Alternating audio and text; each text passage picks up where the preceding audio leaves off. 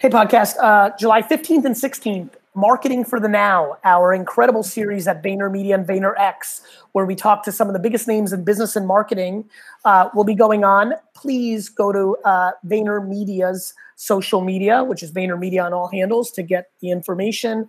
Check out GaryVee.com, Marketing for the Now. Marketing for the Now. GaryVee.com/Marketing for the Now. To be able to get to the RSVP of the 15th and 16th. One's in the morning, one's in the middle of the day. The attendance on Twitter has been remarkable. The engagement on Twitter has been remarkable. Please get on board. This is the Gary V audio experience. Okay, let's get started because Gary's got a tight time frame. He's been nice enough to give us some time.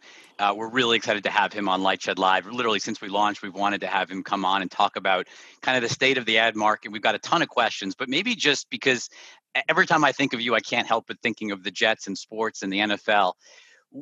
You know, you have a sports representation business. I know that you've sort of built that over the years. Kind of what are you thinking about in terms of just the return of sports, or what are your athletes even thinking about in terms of like willingness to play, fear, concern, kind of where are heads at in terms of just the sports business? I think heads are at very, individual realities, right? The athlete who has a child who's got a compromised immune system has no interest in coming back into a bubble, a schmubble, or anything else. The 23-year-old healthy athlete who's feels that they're in the prime of their career and they're about the breakout season are literally stir crazy and can't wait to get back out there and would literally do anything, would play basketball or football with a mask on if that is required. So I think it's a very individual basis. Obviously, the organizations are very similar to places like Harvard, who with their funny announcement yesterday are at all costs, because of business and financial impact, trying to figure out how to get back on the field in whatever form, shape. So all normal stuff that I think would make sense if you predicted this and said, how would it all play out? I think that's kind of where the world's at, while everyone recognizing no one's in control. I think, which actually has led to less anxiety. I think athletes and team owners and everybody realizing, my gosh, this is just above everyone's pay grade. And as soon as it feels good, everyone goes out to the beach for Memorial Day weekend and that state spikes through the roof. And now this is why it doesn't feel well. And so I think the current temperature, I've noticed in the last week, it because of the numbers and the way things have played out, I believe there's a little bit less oomph around the politicization of the issue. I think 3 weeks ago, people were talking about this is a Democrat-Republican thing. And I think people have kind of sobered into, this is actually a disease that doesn't give a shit about the current state of American politics and is going to do its thing. And it's a big deal. All right, moving off of COVID a little bit and sports, maybe we could get actually back to that later. But just if we think about you kind of built your business on being first on social and influencer marketing. And as we kind of look at where we're at right now, what platforms are exciting you right now, and have any of the major platforms disappointed you? A very broad question to kind of kick things off. There's a lot of things that are exciting, and there's a lot of things that I feel are falling short. I think from an excitement standpoint, I'm always obsessed with organic reach, because organic reach is how I built my career. It's funny, Brandon, you get older, you said first, and my head went into e-commerce and email and Google AdWords, and you went with right. Right? You went with the 2014 version of it, which is cool. But really my entire career has been first. And we skipped over Wine Library. We did skip over Wine Library. And that's great. That's actually, there's a point to that, which is organic reach for the very small entrepreneur, small business or individual, or this great program that's trying to get bigger and doesn't want to pour $1 million in advertising. Organic reach really matters. It's a separate conversation in itself. And the two places that are exciting there are LinkedIn and TikTok, which is ironic because they're polar opposites on profile, but they are the two platforms that this show should make content for every day, and they will get more people to see it with no media amplification. And that's exciting for almost everybody other than big businesses who have such need of scale that they need underpriced media executions. And the underpriced media executions fall today in a lot of different behaviors, pre-roll podcast ads on the Spotify platform, Facebook and Instagram by a country mile, pre-roll YouTube when it's specifically done against search queries. So those are the things that are exciting to me. Disappointing, I'm disappointed in Instagram. I feel like they've really lagged in innovation the last 2 years. And I think they're only innovating now because TikTok is forcing them to innovate. I think similar things can be said in some ways about Snap and Pinterest. And this is disappointment because I just like the very obvious thing that has emerged to me on these platforms, which is if you're not innovating the product pretty aggressively, consistently, you become vulnerable. I feel bad almost because I like all these companies, like in a way, because they've had different moments of me loving them as their early organic reaches worked. Like Twitter did it forever. I mean, Dick Costolo might be my favorite human that I've met in technology, but during his run, there was not a lot of innovation in the product. And even with Jack, there was like none. There was like no innovation. None. And I would argue even with Jack, I still think Twitter doesn't innovate enough for the role they're in. And I think if you really are paying attention the way I do, TikTok, I mean, whether it gets banned by the administration or not, like all that, those are different conversations. The way you asked the question, Brandon, everything that brands are mad at Facebook for, almost every other platform does. Like if you're going to stop running ads on Facebook, please, because you don't want your brand associated with negativity, please recognize your search ads on Yahoo and Google are doing that every day. Please recognize that WordPress and Squarespace and are the infrastructure for websites that put out hate every day. Like there's a lot of different things going on, but I focus on the opportunity for brands and entrepreneurs, platforms to take advantage of the platforms. And all the talk is about what the platform's doing to take advantage of us. For me, these are free places where we can take advantage if we execute properly on them. And the things that excite me are organic because most people don't have money, or underpriced paid, and that's what I just articulated.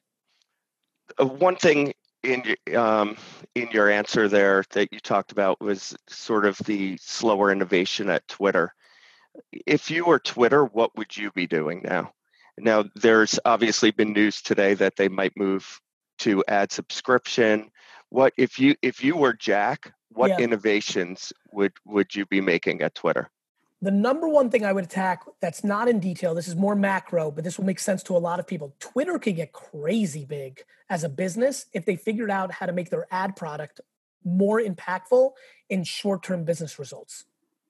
The reason so many more people spend money on Instagram and Facebook is you can actually acquire customers and get valuable customers out of that ecosystem for your DTC or your media property or whatever you're doing at an alarmingly better rate than you can on Twitter. So for me, if I'm a CEO of a company that wants to be a good business, 100% of my efforts would be around the ad product. What are we missing? For example, one of the greatest ad products of the last decade was the desktop era of Twitter that had a promoted trend as an ad.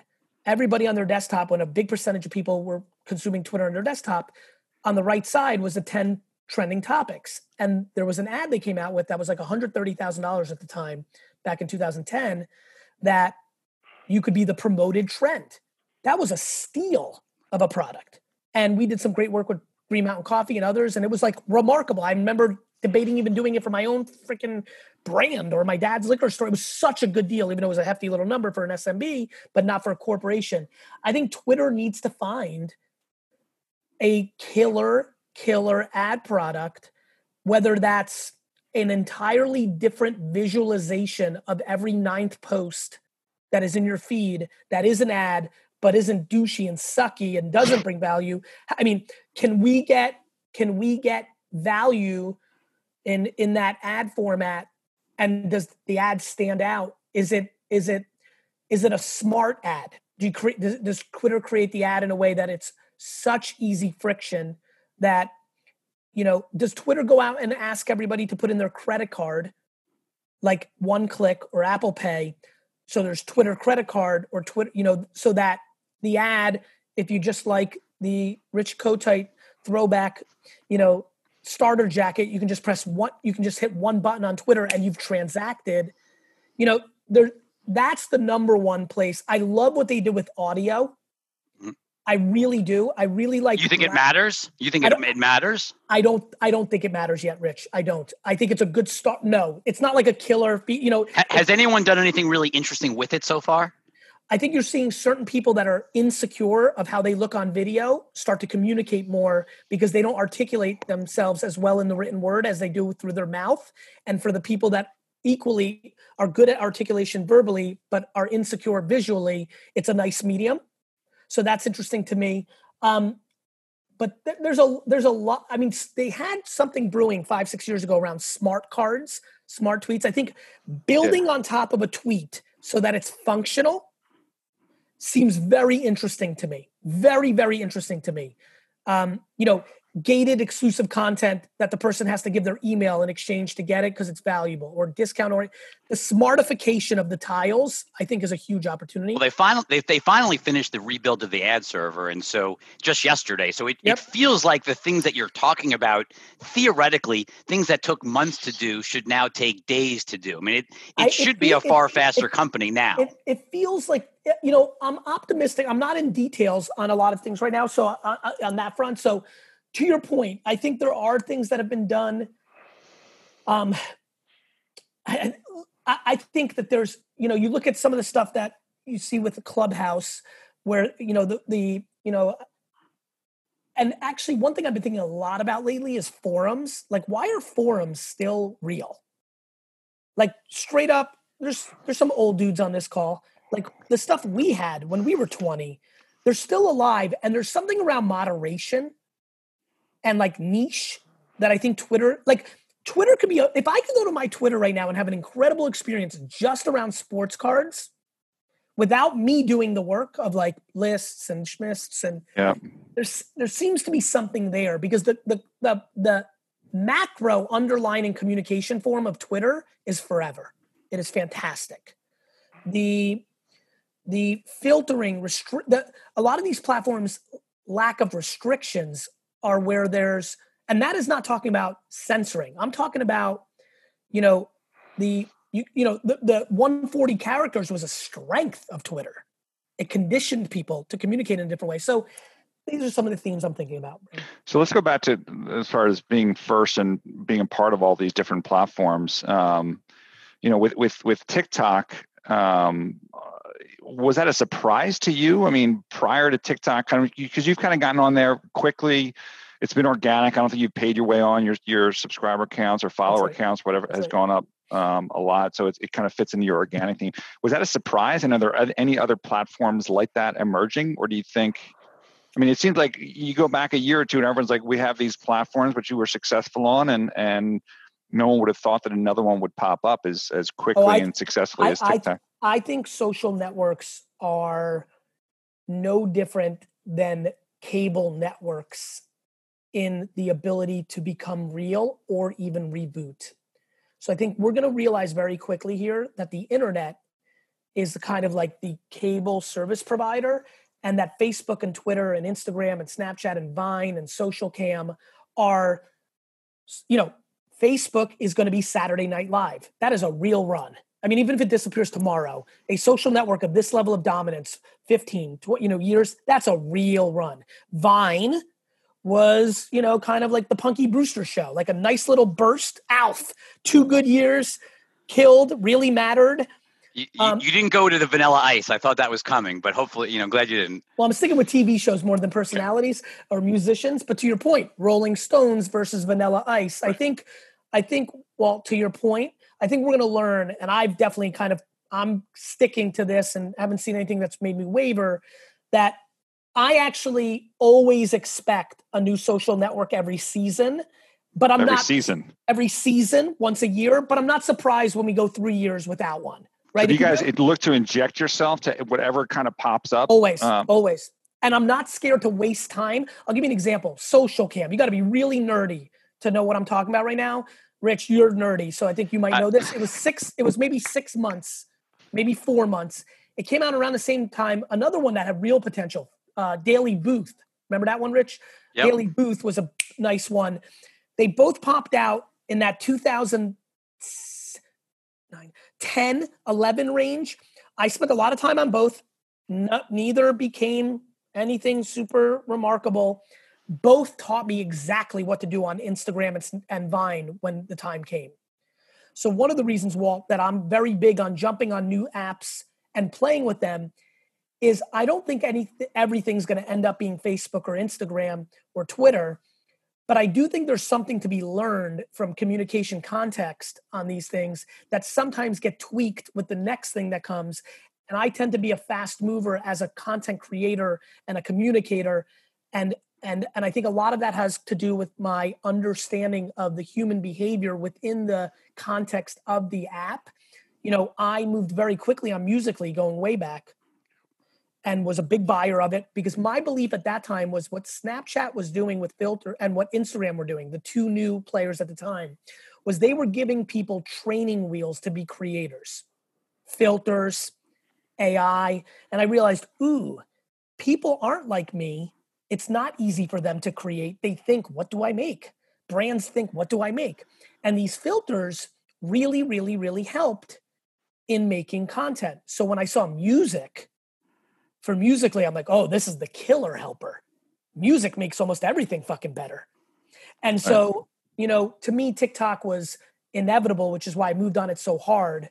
But more importantly, it was another moment for me to spend 6 months being a practitioner in realizing what is this training wheel that's helping creators. And I believe that the next couple that will break out in the next half decade may have training wheels. So is everyone then just a net loser because effectively it's going to get segmented into the seasonal social media things that kind of come and go? So your overall attention span is there's not going to be one single winner, or is it the opposite where there'll always be two or three at a given time? Yeah, and the other ones will fade really fast. What's funny? You just said something and I said, oh my God, wait a minute. This is fucking television. 3 channels, right? They kind of like played the ebb and flow, and then eventually it expanded. And I think at some level, yeah, I mean, look, I think, you know, winners and losers, I guess we're talking about the social networks themselves. Correct. Yeah, I think you'll have winners and losers, right? Like ESPN is very set up to be a loser if the NFL and the NBA takes their rights to Amazon and Apple, right? What are they going to do? Yeah, I think you have the ebbs and flows. And the answer is yes, I truly believe that. It's one of the reasons that I pay most attention to who's running the companies. Like, my belief is that if Mark got forced out because of public pressure, that would be the first day. I invested in Facebook 2 years pre-IPO and have never sold a share, because what he's done in acquiring Instagram, in always trying to create apps that are competitors to the thing that's working, he's shown me that the one thing we share is the current attention, back to Rich's shirt, of the consumer is the only thing that matters. And if you're not figuring that out through M&A or innovation, you're vulnerable. It's back to the theme we talked about earlier of like not innovating your product to stay on top of it. So to me, that is what I pay attention to, Walt. Like the people's ability, the leaders of companies' ability to innovate or M&A to stay where the attention is or how it's forming. And then obviously on the brand or human side, it's, you know, I think one of the reasons I'm still relevant, even though 10 years ago, I think a lot of people thought I'd be a flash in the pan because of my over-the-top personality, is my ability to adjust to where the attention is and to bring value in that format, whatever form I have to take within that, as long as it's authentic to me. Where's the attention going next? What are you experimenting with that people aren't focusing on? The number one thing, Brandon, I think has all the upside is voice AI devices, because the phone re-changed everything because this became primary. If you ask me what's the one thing out there that I could see becoming primary, it is the voice device in a home that becomes the less frictional remote control to our lives.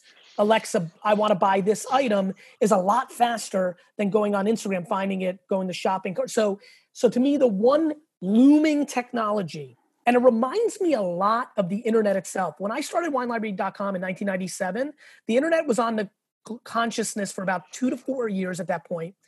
Nobody really grown up was on it. It was still super early. Obviously, the nerds were on with Prodigy and things before that, but it was early.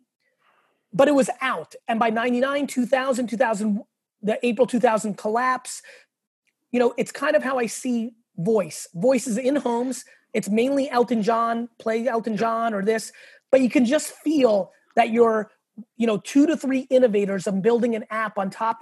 I can feel every day that me and Rich are both going to have our 2 cents on an app built on top of Alexa or Google Home out of nowhere. That is the Pokemon Go, like AR version of voice. And that becomes the killer app that gets people into behaviors.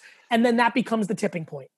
Is there if you think about the 2 companies that are dominant, I mean, no offense to Siri, but I always think of both Alexa and Google Assistant, and especially recently, Google Assistant seems to be making huge strides. Like, is this Google's game ultimately to lose? Yes, because they have Calendar, right? Like one of the best things, like the killer app is the Assistant to Calendar combo.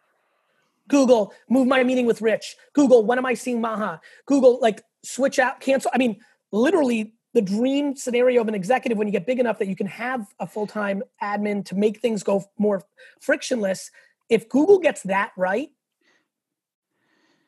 it's game over. Because Google seems to be making some very big moves. I mean, Android TV, they're getting much more serious about kind of combining everything that they're doing, especially Google Assistant seems to be integral to that whole aspiration. You know where my head went just now? I'm such a buyer of what you just said, and it continues to baffle me that organization has not emanated into social properly.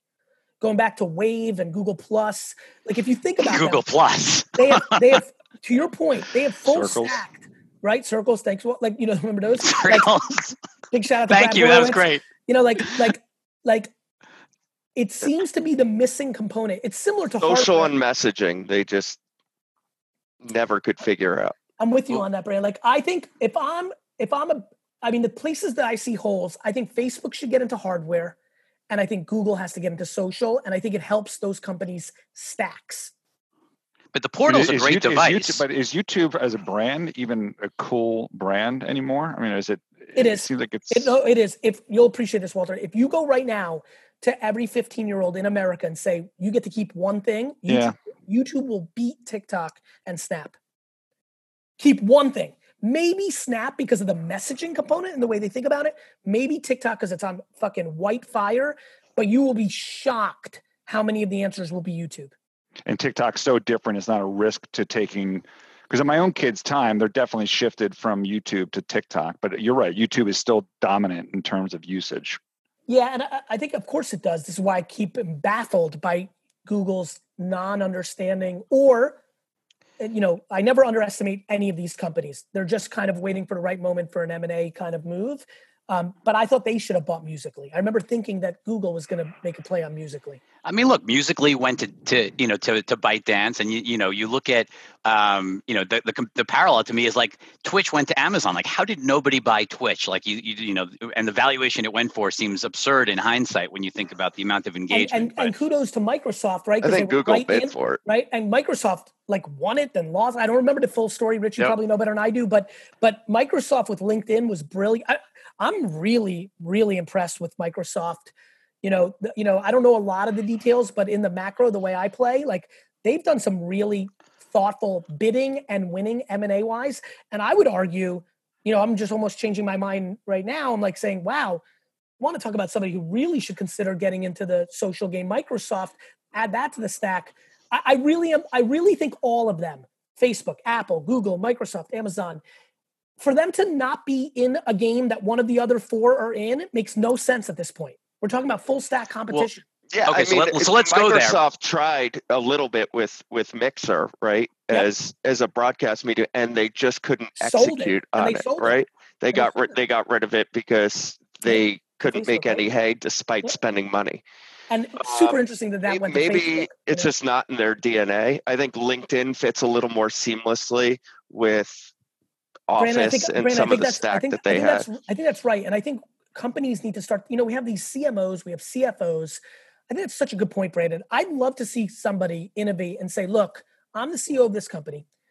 And in my DNA and this company's DNA, this is what we're great at. So today we're hiring, a chief expansion officer. And Karen's job is 100% to be able to allow, maybe I should start using a different name. That's obviously become very memey. So Sydney's job here is to 100%, she let's play Microsoft. She has been a top 3 executive at Instagram and Snap and this, and she's here to make sure we win in that world. I do think this is an interesting conversation, and definitely, being a fan of Rich's work, like knowing some of the stuff he follows and pays attention to, I am flabbergasted that any of the big five that we just mentioned, and you can even throw Spotify with all those credit card numbers, and maybe one or two others, fucking ByteDance, whatever it may be. I think all of them are going to realize, fuck, I need to be in hardware. I need to be in social. I need to be in audio. I need to be in, there's just, because once you let one of them do something else, that becomes your weakest vulnerability. So like a complete vertically integrated stack. I think Facebook or Microsoft should buy Target.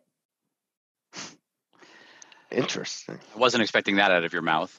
Richard, I don't think that any of these companies should allow Amazon to have the leverage that is called retail on their heads. I think that's a really interesting point. And Target, where the fuck is Target? Like, if you I don't know the details. I don't follow that space well enough to know their health, but I'm a big boy when it comes to business. I like my common sense and understanding. They're not in a great spot in a Walmart versus, Amazon war. When you think about it, we got a question that came in. I'm just going to read it to you because it sort of ties to what you just said. The question from Ben is, the Western world lags behind the East in the role that messaging apps play in both commerce 100%. And advertising. Is there a pivot coming, in Gary's opinion, and who's best positioned? The Eastern world had communism and dictatorship. The reason they are full stacked is because the government of China created that variable. If the leaders of Google and Microsoft could have said, hey, this Facebook thing's a problem, can you shut it down and make sure I can buy it for a nickel on a dollar? We'd be fully integrated here too. So I think the reason that we're not fully integrated is because there's more capitalism and kind of like free market dynamics in the Western world that didn't allow somebody to have the ability to truly consolidate it all with government involvement. Go ahead. No, I was going to say, I think in a way this is a question, and I don't know because I just see it written there about Snap, though. Can Snap evolve from being primarily a messaging platform to integrating commerce and content, advertising, better ad products? Not if you follow the CEO's messaging that they're a camera company, right? It doesn't feel like it's in his focus. He's so damn young and he's innovated enough already in his career for me never to count it out. But I think that would take Evan to have far more macro, ambitions or interests based on what I'm seeing right now. I have no knowledge. It's interesting, though, because I think the first time, at least I met Evan, this is going back a long time, he talked about WeChat being his inspiration for what he was doing. I think ironically, TikTok, again, this is taking all the weird headlines now of does our government want to shut it down and follow the, India-China war? And that becomes a whole nother thing. As there's so many dynamics in place of regulating the internet. I'd be scared to ask people right now in America if they want the internet to be regulated, because with so much tension and hate in the pipes, you could see people being pro it without thinking through the ramifications. I think that if TikTok's able to continue to navigate in America, I actually believe that their innovation is going to drive Facebook Inc. to innovate harder and better in that realm. And you may see some serious advancements, but I think you won't have the dominance in the Western world because there's too much opportunity for somebody. Sally in Texas right now truly has the opportunity to start an app that could win. Can we just shift to Facebook quickly? The ad boycott? Yes. Do you think that matters? It seems like this stuff is 30 days and it makes the people feel good for their 30 days. But is this going to have a lasting impact at all, do you think, on that company? On the company, I think it could, but not in its form of this execution. I think your point of view is right. But I think 800 of those pellets could eventually have lasting impact, but not as an individual pellet. What do you mean by the 800 pellets? If another 53 things happen over the next, 6 months, maybe there's so much pressure that Mark is the variable. Mark and Cheryl as a team are extremely talented. I think people really struggle to understand what it takes in a free market to keep this leadership role.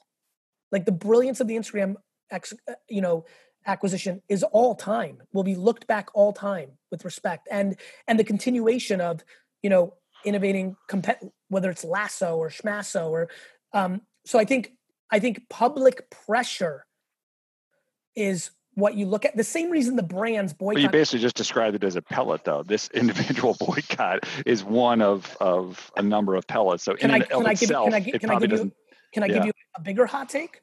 Sure. I think it's going to hurt some of the boycotters more than the platform. Meaning the brands are going to, just like when they brands boycott certain things, they're going to actually do themselves and their brands a disservice in terms of losing market share by boycotting. Yes, sir. I don't think people understand how bad of a situation the Fortune 500 CPG brands are in and how much market share they're losing to direct-to-consumer competitors. Do you think that happened in the YouTube boycotts? Like when you saw that, I remember when there was all those YouTube kind of brand safety. Of course I do. It hurt the brands more than it did YouTube. Let me promise you the worst thing that's happening to Fortune 500 consumer brands, them taking money out of social media and putting it into television. The worst. So what I believe is going to happen, and I think there'll be a great paper or book written one day that, because I believe there'll be 3 to 4 altruistic brands that extend it past July. 1 month is just 1 month. Yeah. But I got one for you. I think Unilever really needs to think about what they're doing. If they're truly going to boycott Facebook and Twitter for the rest of the year, there's going to be a soap that's going to pick up market share on Dove. I was baffled by Twitter. I mean, Twitter gets out in front of this. Jack makes the first move in health, and sort of Mark follows finally. Well, you know what, Rich? And I was just surprised that they banned Twitter too. Yeah, but in the secret confines of conversations, Twitter's not executing on their hyperbole. I would ask everybody right now to go on Twitter and tell me how much hate they find. The answer is unlimited. Like this notion of like, well, the internet's a pretty bad place to begin with, right? I mean, we just need to look at Rich's replies whenever he talks about I was going to say. There's plenty of hate in there. It's a fascinating thing that we want the platforms to do something about it without us looking ourselves in the mirror and talking about being civil and converse. Like this is the greatest fascinating lack of accountability execution in American history. Our collective has no interest in looking at ourselves and our shortcomings. We just want to blame third parties to the point where people actually believe, because I've talked to people and I asked them, what are you mad about? People actually believe everything they're doing on social is being tricked into doing by the platform. Like people believe this. Right. So privacy ends up being a pretty big part of that as well. And Apple is kind of, as a company, really is trying to focus on, protecting your information. That probably makes it difficult in terms of the information that they're sharing in terms of how you're using the app. How big a deal of that, if that starts to catch on? I mean, some people think that privacy doesn't matter and you're just like, oh, I'm getting this good service, I don't care. But if that, has some momentum and information is held back, is that gonna hurt given the domination that Apple obviously has in the US? Yeah, I mean, I think privacy is more valuable to users than they realize. Sure. And I think privacy and the information is potentially less valuable to the advertiser than people realize. So I think companies are going to find their place in the public opinion on where they need to sit on privacy or not sit on privacy. For example, people are like, oh, Gary, my favorite ad in the world is the Super Bowl ad. Back to all this football, which I appreciate all the background, man. I think it's the most underpriced attention arbitrage in marketing today. A lot of people know that I also love underpriced social networks. So when some of the privacy stuff started happening 2 years ago or 18 months ago, 3 years ago, people are like, oh, Gary, I love this. Like the traditional marketing person that loves to fucking spend all their money on a television upfront buy when the shows that they bought get canceled I mean, what a joke. But nonetheless, they go, Gary, now what? I'm like, now that you can't target down to knowing if Rich has a birthmark on his ass, I go, now what? I don't, just to be clear. I go, now what? Just a tattoo. Now what? You mean, but look, a lot of times let me finish this point, Walt, because it's super important. Now what? You mean like television? You mean like print? Like you're buying an ad in the Wall Street Journal. You have a general guess that people care about business and you're running an ad. Like if Apple and Facebook and all these companies give up half their targeting capabilities, they're still light years ahead of the competitive field where you can spend your money. When you think about, there's a question on kind of TV broadly in sports. You kind of made the comment that a lot of money is inappropriately spent on TV. You said the Super Bowl is great, but you said TV is a mistake, or could be a mistake. 65 billion plus is still being spent on TV. Do the brands understand that like TV viewership is collapsing, reach is collapsing? What about common sense of does this human, like I love when people are like, Gary, Empire's doing great. I'm like, great. Everyone's DVRing it. And if it goes to commercial, they're looking at their phone. What are you talking about? Television commercials have nothing to do with television series. And by the way, that game is over. I mean, everybody watches only OTT. Like what normal person watches a sitcom on regular TV? What? I mean, where are we? It's 2020. Right, but you talk to CMOs. You have literally, you have a 900 person employee base. You talk to every CMO in the world. Why are they still spending $65 billion on linear TV? Because when you work in corporate America, you don't get fired for staying conservative. The IBM. No one gets fired for hiring IBM. But the other thing we hear is that you can't, but the other part of it is we hear you couldn't shift $65 billion overnight. Like if I gave you $65 billion to spend on digital tomorrow, where would you do with it? Facebook and YouTube. Of course you can. But it's different though. It's not just moving ads over, right? I mean, it's not just putting your 30-second spots over. You've got to be innovative in your ad format in that world. But when you're getting nothing in the other place, it's worth it. How about this? How about just, cutting your entire marketing budget by 40% and then going to a Facebook, YouTube, modern and by the way, the big winner is going to be OTT. This is not even about Facebook and YouTube anymore. This money's going to Hulu, Peacock, whatever, if anything, that Netflix innovates on. Amazon Fire Stick, Roku. What about Roku? Yeah, 100%, Brandon. There's no reason, if you're educated on how to do creative and media in 2021, to run a television buy. But you're seeing some innovation. Look at sports. You started seeing that half screen commercial, which I can tell you right now is a far better product than the old commercial, because you're watching to see if your quarterback's getting yelled at throwing a pick. Now you're catching that Bud Light ad. Right. You're staying with the moment. You're not breaking from the action and giving a complete interruption. But listen, this is a whole different game. This is more like Wall Street. This is all predicated on the 6 holding companies that sell media, making much more margin on television and programmatic banner buying than on social networks. And that is the advice all the reports and everything they spend their money on to justify that behavior. And then all you have to do is convince a single person in corporate America that that's right. And that person is normally not going to take the fear base to make a radical change. And that is why we're seeing massive demise of the biggest brands in the world. We are seeing massive market shift on consumer behavior. And it's not because people always try to blame things on innovation. Well, people like these products better because they're healthier for the environment. True, but that's minor leagues. They're actually, the amount of people that are buying things off of Facebook and Instagram are staggering. Rich, if you did a true your version, not mine, common sense, a little headlines, and I'm out because I don't give a shit to convince anyone, I'm just living. But if you did your version of double clicking into how big Wish, the shopping app, is, and how they did that on a 90% Facebook ad buy, and how that outpaced every retailer on earth by a fucking 50 to X variable, then people would wake up to why you can shift 60 billion into Facebook and Google and Hulu.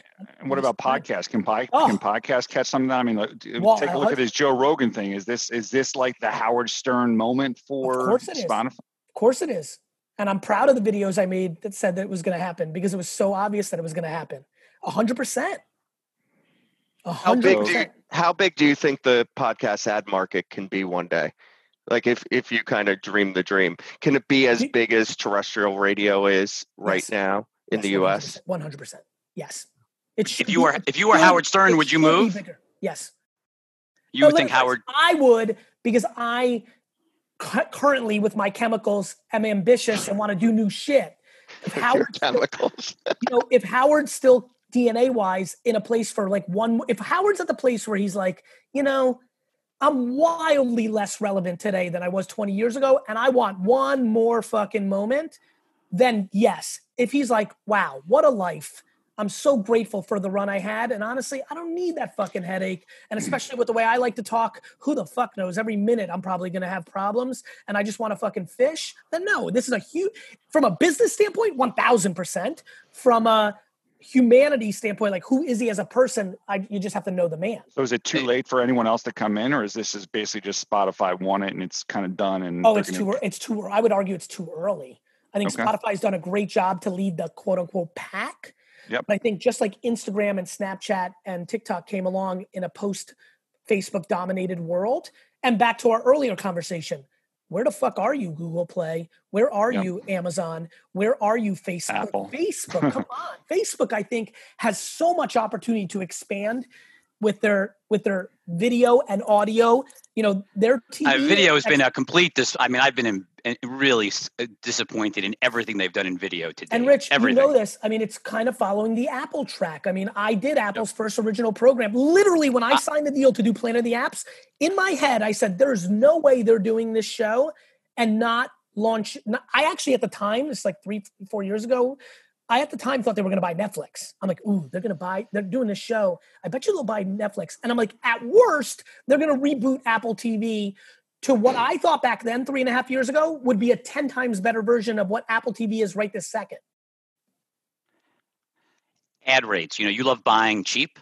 I know that's something you always like buying digital cheap. Properly priced. Correct. You like taking advantage of it. Yes. Rates obviously collapsed in April.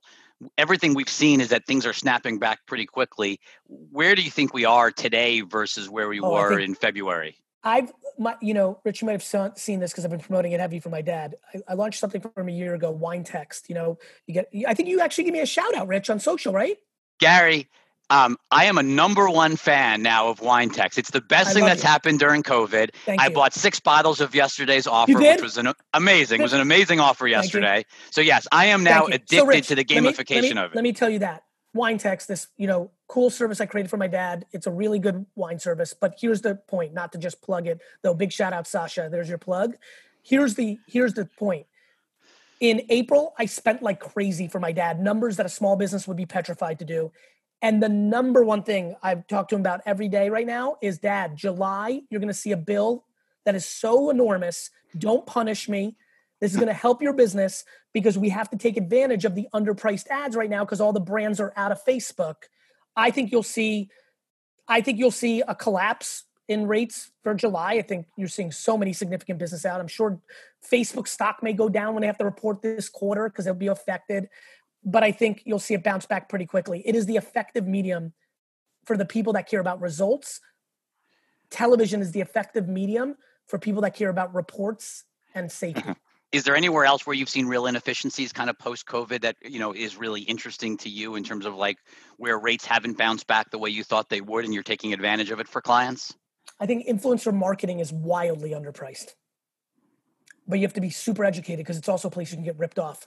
It's almost like a flea market. Where's the best place to do it, though? Is it Instagram, TikTok? YouTube? Where is it most interesting? All those places work.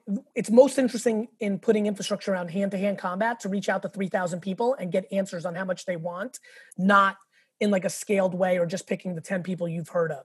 So if an influencer is represented by like CAA and UTA, their deal is not going to be good. If an influencer is like them and their homie, you might be able to get a deal. And then if you can replicate that 1,000 times, which is a lot of hand-to-hand combat, but that is a wildly good deal if you can figure it out.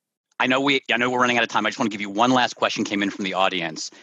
Chris asked, how important or unimportant is the potential removal of device IDs or cookies for digital advertising? I know you were saying that these platforms are still better equipped than print and TV, but are ad budgets a function of ROI thresholds where D2C just spends as long as they have a return? Or is it more just about allocating to whatever the best solution available is? Does this impact targeting or attribution in a meaningful way for Facebook's, Twitter's, Snaps of the world? It's a great question. It very well may. And to that point, like to me, I'm very, everyone's like, oh, Gary, you love TikTok. Now what about Trump banning it? I'm like, all right, then I'll just make content on Instagram. Like, I don't, my energy to that question, first of all, it's a great question. Big shout out to that person. The market will adjust. if nobody can do it and track it, then there'll be a new reality and then everything restarts, right? Like all of a sudden, if the CAC is higher because you can't target as well and remarket as well, then all of a sudden the cost of goods has to be changed. And I believe in it's almost like how I think about water. Like if there's water coming down when you were a kid and playing with like water, if you did that way with a hose and watching how the water went, you put a rock there, it goes around it. The market goes around its realities, where the opportunity continues to stay in the places that haven't been around forever. This is why the theme of this conversation, I will always risk my valuable time on spending 50 to 100 hours on a new platform that consumers have showed me that they're intrigued by, because the upside of being an actual practitioner in there always plays out. And there will be unbelievable amounts of innovation in AR and VR and audio and AI devices in the home, and 7 more slam dunk social networks and messaging. And to me, Rich, honestly, I think that's why VaynerMedia really outpaced the market over the last half decade. There's not a CEO in marketing that's actually a practitioner. Who uses it? Yeah, I talk to all these people. Like, even the heads. I feel like we're talking about Hair Club for Men right now. But it's true, right?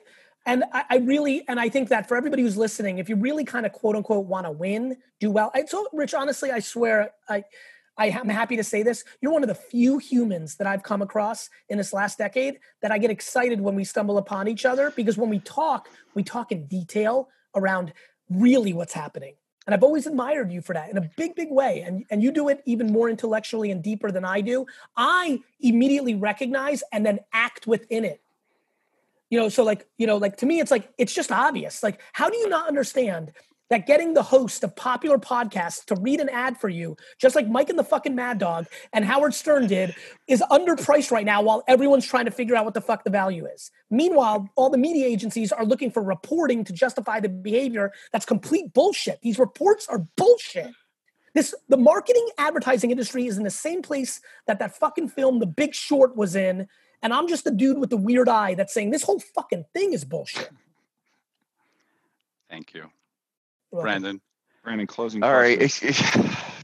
Let's go with, what do you think the Jets record is going to be this year? Assuming they play. 6-10. Their schedule's impossible. They're playing the NFC fucking West and the AFC West. I think they'll be a better team than last year, but they'll be 6-10 because I think the Cardinals are way up with the Hopkins trade, and I think the kid Murray can play. Seattle's a beast. The Niners are beasts. The Rams are beasts. And then we got to play the fucking AFC West. Then we got the fucking Chiefs. Like, the Patriots are better with Cam now.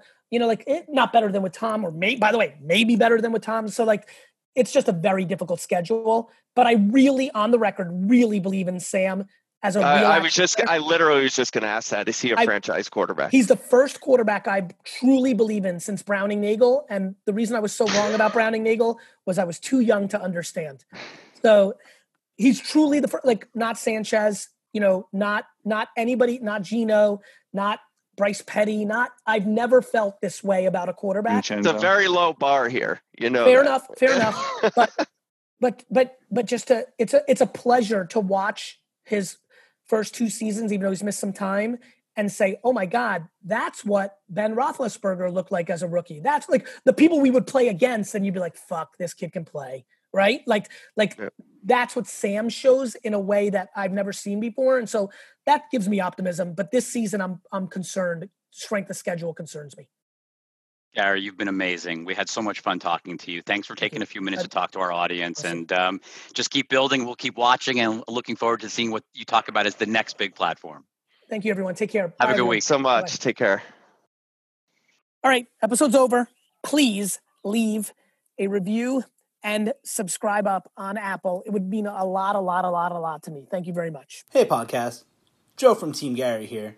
Today's highlighted review is Amazing Short Clips by Mark S24. Please continue posting short podcasts that are clips of Gary talking. They are easy for me on the go and not much time to listen, but I still want to consume this huge amount and amazing positive energy that Gary is always talking about. Thanks to Mark S24. Keep those reviews coming. We could highlight yours next.